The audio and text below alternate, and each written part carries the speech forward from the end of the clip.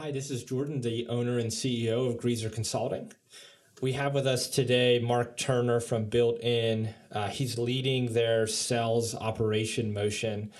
And the conversation today is about what's the right time for specific tools within the tool stack. The interesting thing about this conversation is about 50% of the way through it, things take a turn. So the first 10 minutes that you're listening, you're going to hear, hey, Series A, Series B, here's the must-have tools from the beginning. But by the middle of the conversation, we go down this rabbit trail of what would happen in a world without CRM if you have the rise of the integrators out there. And you do this model instead of CRM, you get an integrator, you get a data lake, and perhaps a BI tool, and you run from there. You'll hear Mark, this is the first time he's really thought about that.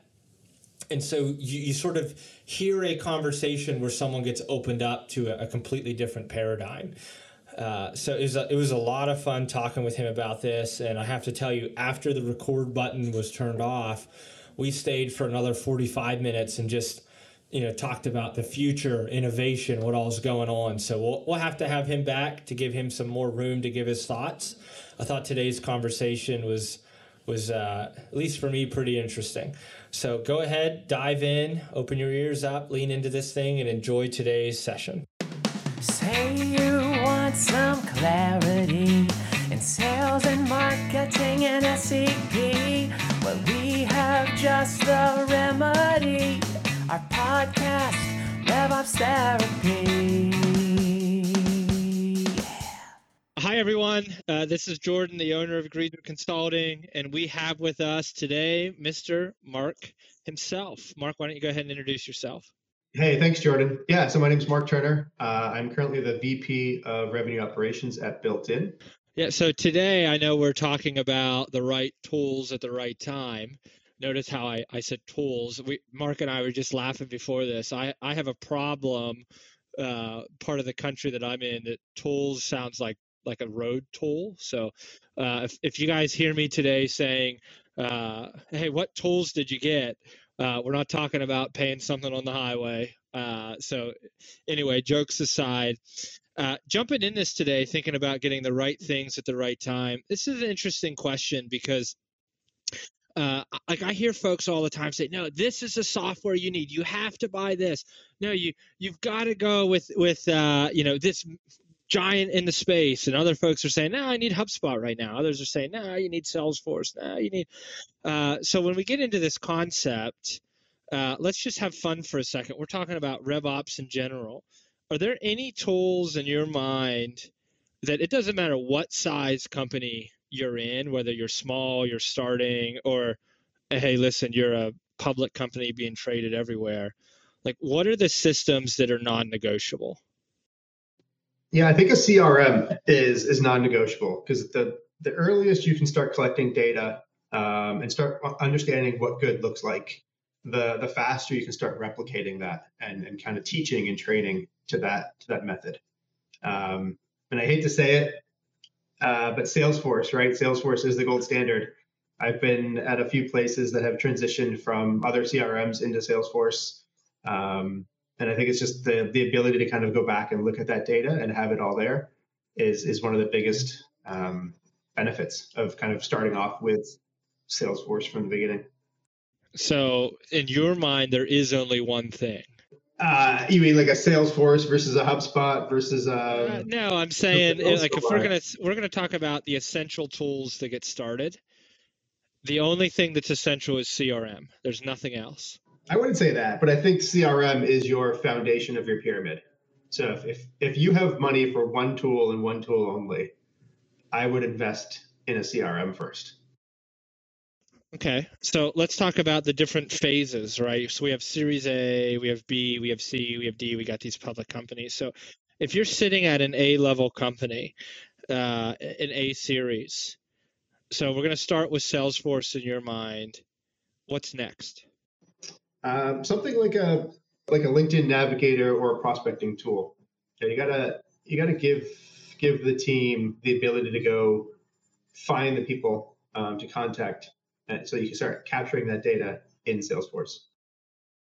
So when you're thinking about this, are you talking about this from like a sales operations perspective, or from a revenue operations where marketing is included? I'm thinking about it more from a sales operations. A lot of times, especially in the early stages, marketing might not have the tooling yet to run a true campaign. And so, by buying a marketing automation tool, you might be jumping the gun a little bit before marketing is ready. I come from, I actually tell this story on some of these other sessions, but Outreach sort of infamously from 1 to 10 million did not have a marketing team. And so it was just going on to Sales Navigator, using it, like I think it was Discover.org at the time, which is now ZoomInfo, grabbing a list and just like, let's load it up and go. But there's a lot of folks that fight that idea, especially in the age of like product-led growth, right? We're like, we're going to do a freemium model and then it's going to grow into something. But in your mind, if you're building out a sales ops function, all the way back at Series A, you got to have your CRM, and LinkedIn Sales Navigator is still the first thing. I think so. Yeah, because even with that product-led growth, yes, you'll see users at a company, but are they the right users, right? If you're selling and your target persona is a CMO, is the CMO going to be the user that is going to get triggered by your PLG motion, or is that person's company going to get triggered? And then now you need to go find the right person to sell to, and using the PLG story to sell to them. So how do you capture that? I'm assuming in your CRM, but like to your point, right out of the get-go, even in those product-led growth scenarios, how do you catch that specifically to say, no, like this isn't the right target person, and then we got to surface it up to the rep that they need to go chase down somebody else? Yeah, I think it depends on your company and your business model, right? If you're selling, at Canva, we sold what was a consumer-based product to the enterprise. And so a lot of times our users were designers or marketers, but they're not the ultimate decision maker. They're not the ones that are going to see the benefit of a full enterprise license. And so, yes, you might be able to use that person to work your way up to the CMO or the chief revenue officer if you're going after that sales side of it. But the brand design person is not going to be your buyer. So let's go to Series B. All right. So in Series A, we're Salesforce and LinkedIn Nav. You're running a clean ship. The CFOs of the world are happy with you. You're going to have 5 job offers by the end of this thing. They got a sales ops guy that just says 2 tools are enough. So when you get to Series B, how's that world start to expand? Yeah, so I think that's when you start to get a marketing automation platform, so you can have a consistent message. You can start to cohort your audience, have a customer journey and a life cycle that matches where they are in their buying process. And then along with that, you need an engagement tool so that the sales reps are consistently saying the right message at the right time, and their sequences matches up with the marketing sequences, and so that there is a unified presence across both sales and marketing going to the market. So we have data. We now have. You're basically at Series B, which the nature of Series B is the business model works, but let's scale it. Right. Yeah. So that makes sense that you're saying, let's get marketing automation up and running. Let's get the SCPs, because we've got our messaging nailed, but now we need to do it in mass. I was scrolling through LinkedIn the other day and ran into a guy that said, hey, I don't care what you say. You don't have product market fit. You haven't figured that out until you pass 10 million. And right around 10 million, right, is when folks are starting to get into that B phase of things. So it makes a ton of sense to me. But let's play devil's advocate for a second. I came from Outreach. Mm-hmm. All right. So listen, I have a ton of bias in this regard. Let's just be clear. But a lot of folks, at least at the time that I was talking to, were saying, let's bypass the CRM right out of the gate. Now, this isn't how Outreach did it, but a lot of startups were saying, let's bypass CRM and let's go right into the action, because we don't really need to capture a ton of data right now. We need to just get to that X number million mark. and then by that time we'll have data and we can do analysis later. Like, is that wrong, or are you like I think did it you just depends vomit in on your mouth a little bit there, or what's the? not so much. I think it depends on your point of view, right? So I've been at places where they didn't have the data, and as they're trying to scale, it's hard to plan and go forward if you don't have the data on what works. And so by capturing that data as early as possible, I'm all for action, right? I love action.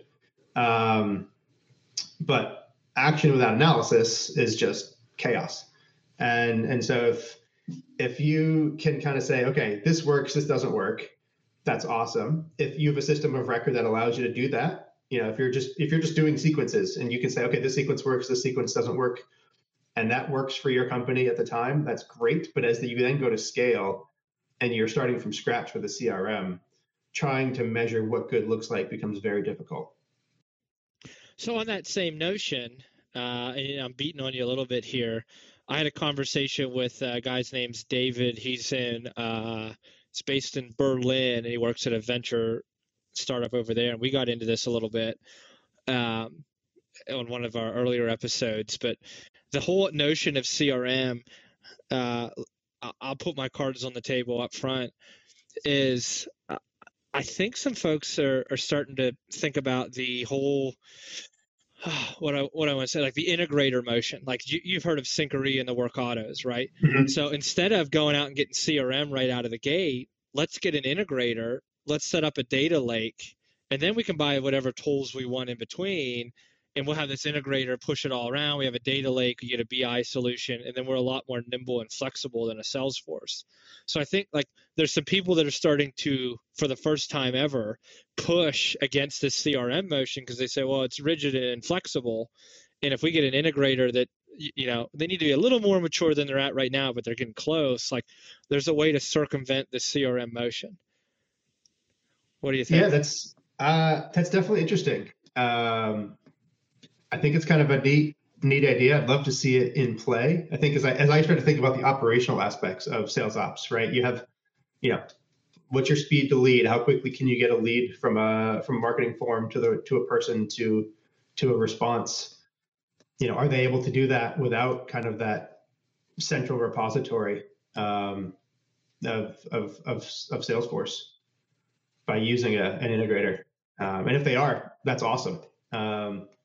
That's definitely a cost savings if they can go invest that. Yeah, I think that's I think it's some things people are starting to play with, but I don't think we're going to see it on any real scale until the end of this decade anyway. But that's fine. That's kind of my if I could put a horse in the race, like that's something I think about a lot. But anyway, just an interesting concept. But you're hanging tight to your CRM. Well, I think I also think those people are much smarter than me, so they have the ability to think outside the box a little bit more than I do. But to your point on that, though, like you just said about thinking outside the box, I sound like I'm a little bit bipolar on this, but in one way, if you have something that works, what are you doing trying to innovate with it, right? So like if it worked 3 other times, it'll probably work the 4th time. So no, I don't think you're wrong. It's just something I'm interested in. I've been thinking about. But I mean, we go from A to B. We make our way to C. Yeah, sorry, just because I know a lot of places have Salesforce, and then they also have a Workato and a data lake. So if they're able to kind of save that big spend of Salesforce, making themselves much more efficient that way, and then kind of go think through other ways to use that money. So we'll go sideways down this rabbit trail. Again, I'm really interested in it. Now, the reason why I think people are stuck to Salesforce is because of the interface. Now, the interface sucks. It's not like fantastic and beautiful and eloquently designed or anything. I remember when Lightning came out, everyone was freaking out because the skin changed for the first time since the beginning. But there is a reality where you have a user interface that like folks can jump into in one central place. And so like that's kind of if there's a major shot against this whole notion, it's that these integrators don't have like a central UI for a user to log into and check out. but I think the big hindrance is folks have used, kind of to your point, Salesforce for so long. Like how would we remove this from our whole system? Yeah. But it's a lot harder to change something that massive if you're already in flight. Mhm. Like I don't know if this is true, but I heard once that Boeing is still running on DOS, right? Like CD/whatever. This could be a lie. I don't know. But the point is, you're so massive and everything's in your systems, it's tough to change. But for folks that are just starting, I think it's an interesting concept to say, well, why don't you start from here and let's just see what happens. But you get your funding money, and so you don't want to blow it. But at the same Yeah. time, like if you're going to blow anything, now's the time to do it, right? Yeah. Yeah. I mean, my goal as a RevOps leader is to make the reps' lives as easy as possible. And so it'd be interesting to get their feedback on using this integrator and having them have to go into different systems to perform different tasks versus, with Salesforce and their kind of visual force pages and all the stuff that you can do within Salesforce. They just go to Salesforce and they can perform, 90% of their day. And, if they're in prospecting, they go to outreach and, they focus on that tool. But I try to limit the number of tools that they touch and let a lot of the tools work in the background or kind of within that Salesforce framework. Well, that's there's two philosophies that I've run into around this. You have the companies that are trying to push the notion of platform. We're not a tool, we're a platform. We're a platform. Why are they doing this? Because they want the users to live in that platform because it feels like that's where my life happens. And then there's the other side of the coin where folks are saying, I'm totally comfortable being a tool. You don't even need to know what it looks like. As long as it makes it on Salesforce's App Exchange, I'm happy. It's being used. We're making money. This is good. But think about the SDR motion. Okay. This is one sliver. Where's the SDR live like their entire day? Are they in Salesforce all day? Or what's that? They're usually in outreach. They're in outreach or a sales loft or a sales engagement platform. So for one function, so your whole SDR function, do they need to be in Salesforce? No. Like there's entire companies we've worked with that they said, if my team even sees a Salesforce page on the SDR side, we failed. We failed them because, to your point, I don't want them in 10 different tools. Just get them in that one and they're good, right? Think about the AE. Where's the AE live? Well, depending on where you are as a company, they're either in Salesforce to create an opportunity, and then they're in a forecasting management tool to manage the opportunity, or they're in Salesforce all day, every day. Right. But they're they're in their inbox first. True. And then inbox is where they live, but then they go to Salesforce to fill out opportunity data that we need for some other platform to do analysis on. So if these other platforms just do better at managing opportunities, why does the AE even need to go into Salesforce? Yeah. I mean, if you could have a tool that sits outside Salesforce that can, manage opportunities, I think where I've struggled in the past is kind of the products, right? When you get down to a product level, tools will be able to support that. And that's where we've tell me what you mean by that. On an opportunity, the opportunity product in Salesforce. Okay. So I have not yet seen a tool that will allow us to add products, with being a standalone item. So, but at the end of the day, the AE, they might live inside of there, but is Salesforce really for the AE to manage things and enjoy it, or do they fill it because sales ops is asking them to? I think they fill it because that's where they have to go to create an opportunity, and an opportunity at the end of the day. Yeah, because they have to. Yeah.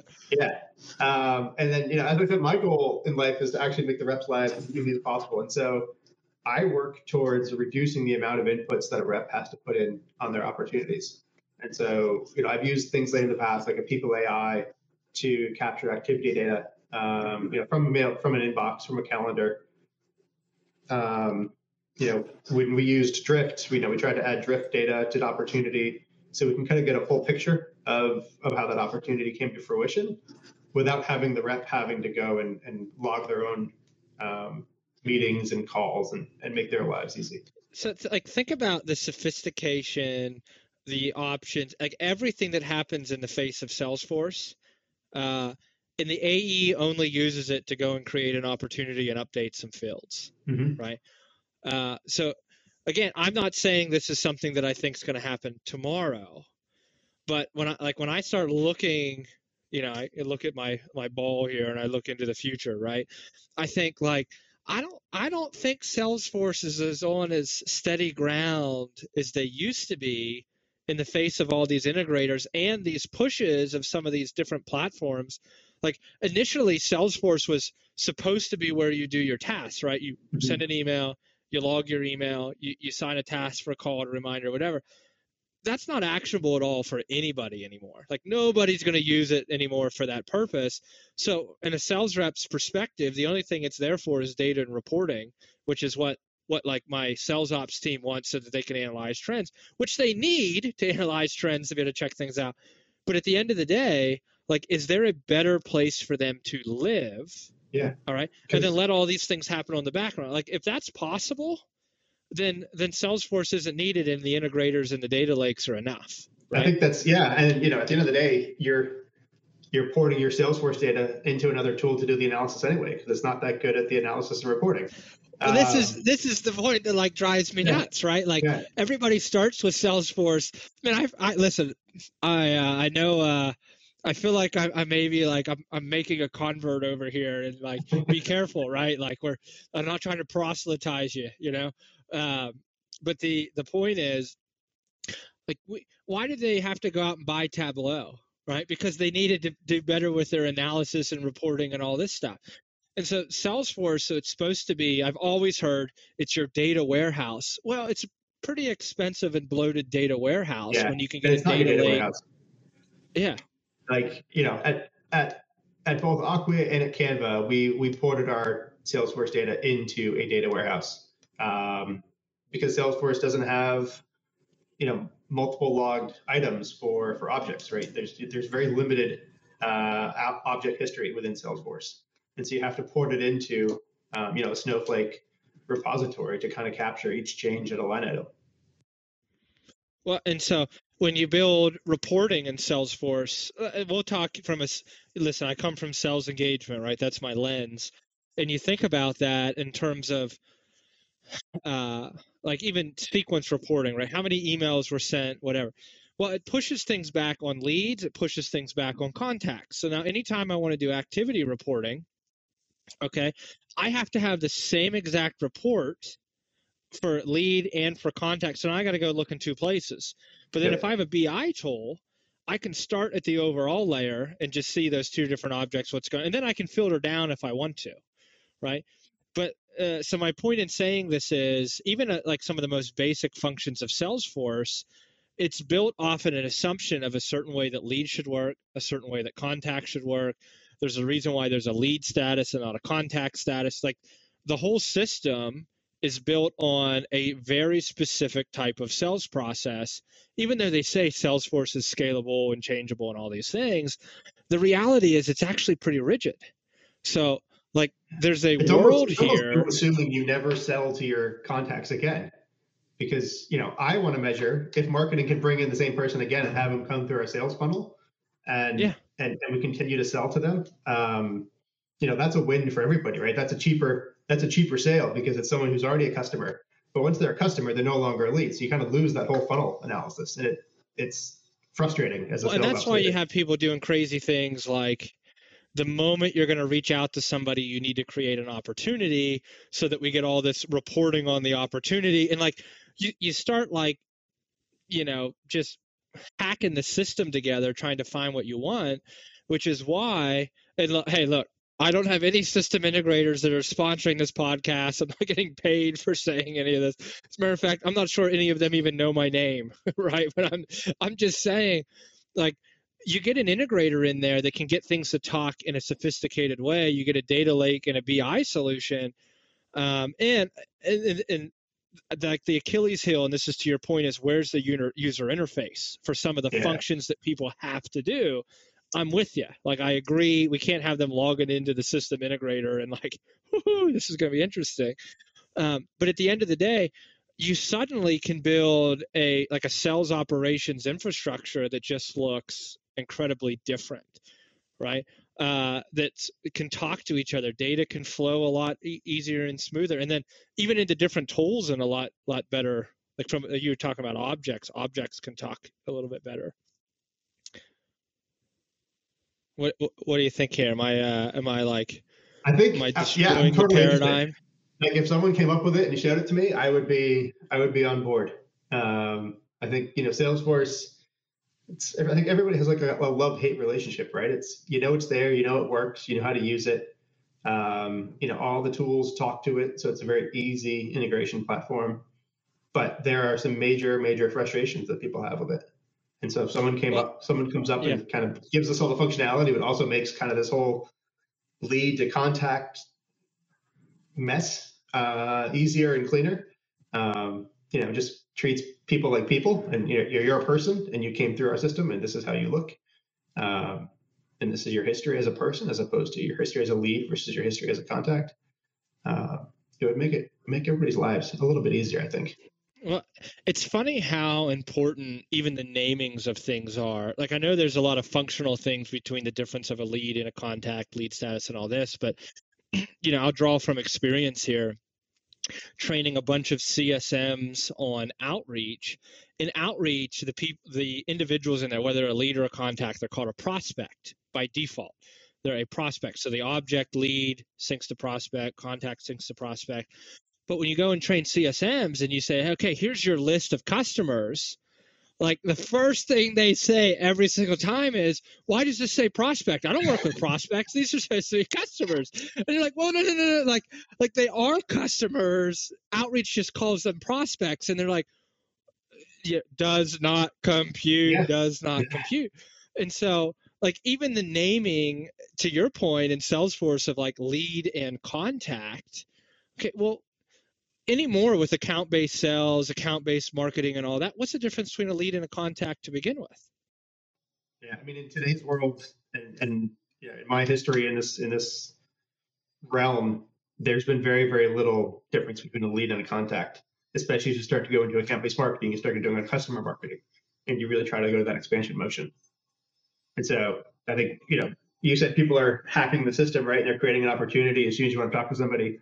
People are hacking the system on contacts, and they're building out kind of a unique contact status to match lead status so that you can track a contact in the same way. And then you have, a customer lifecycle, which is another value that, kind of mirrors kind of like the status, but is different than the status. And kind of when you start to explain that to, C-levels, they don't get it. They don't want to get it. And it's very difficult to talk about. Yeah, just figure it out. Like, I don't care care how you do it, just figure.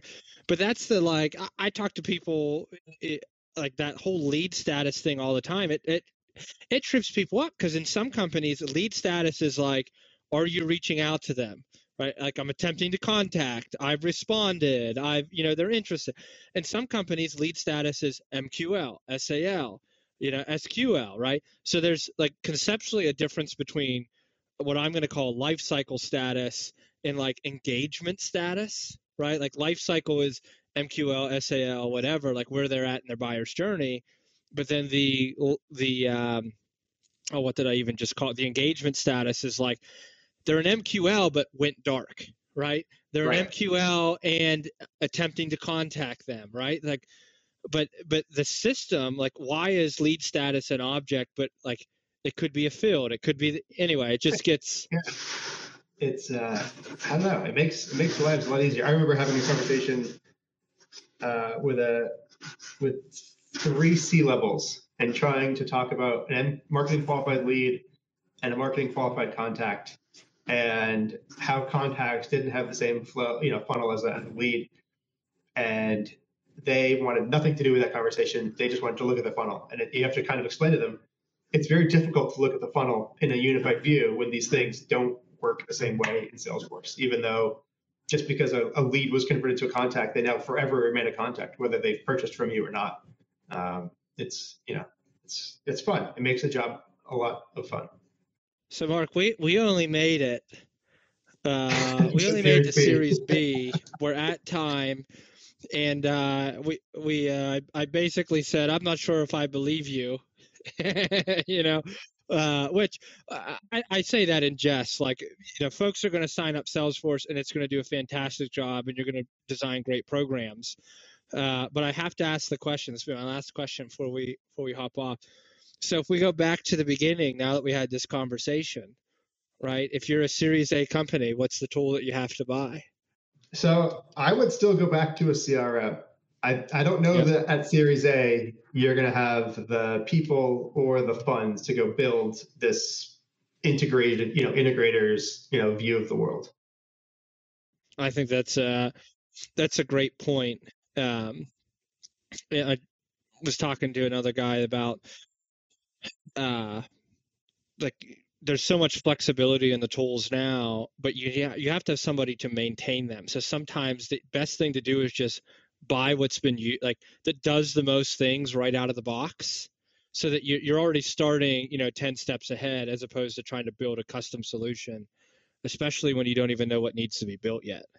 No, if you take something and you can kind of say, okay, this is the standard process that works in 75% of the companies. Does it work for us? Let's try it for 6 months.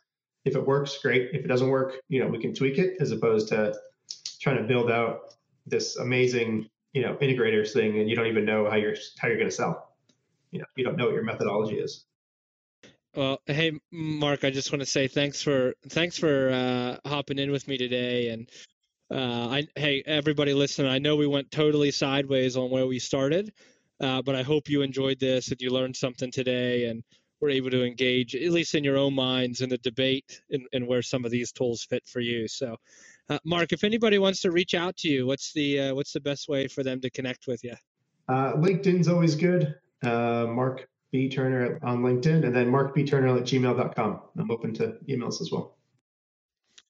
All right, man. Well, hey, I appreciate you coming on today. Thanks, Jordan. Thanks for having me. This was fun. All right. See you, crew. Bye.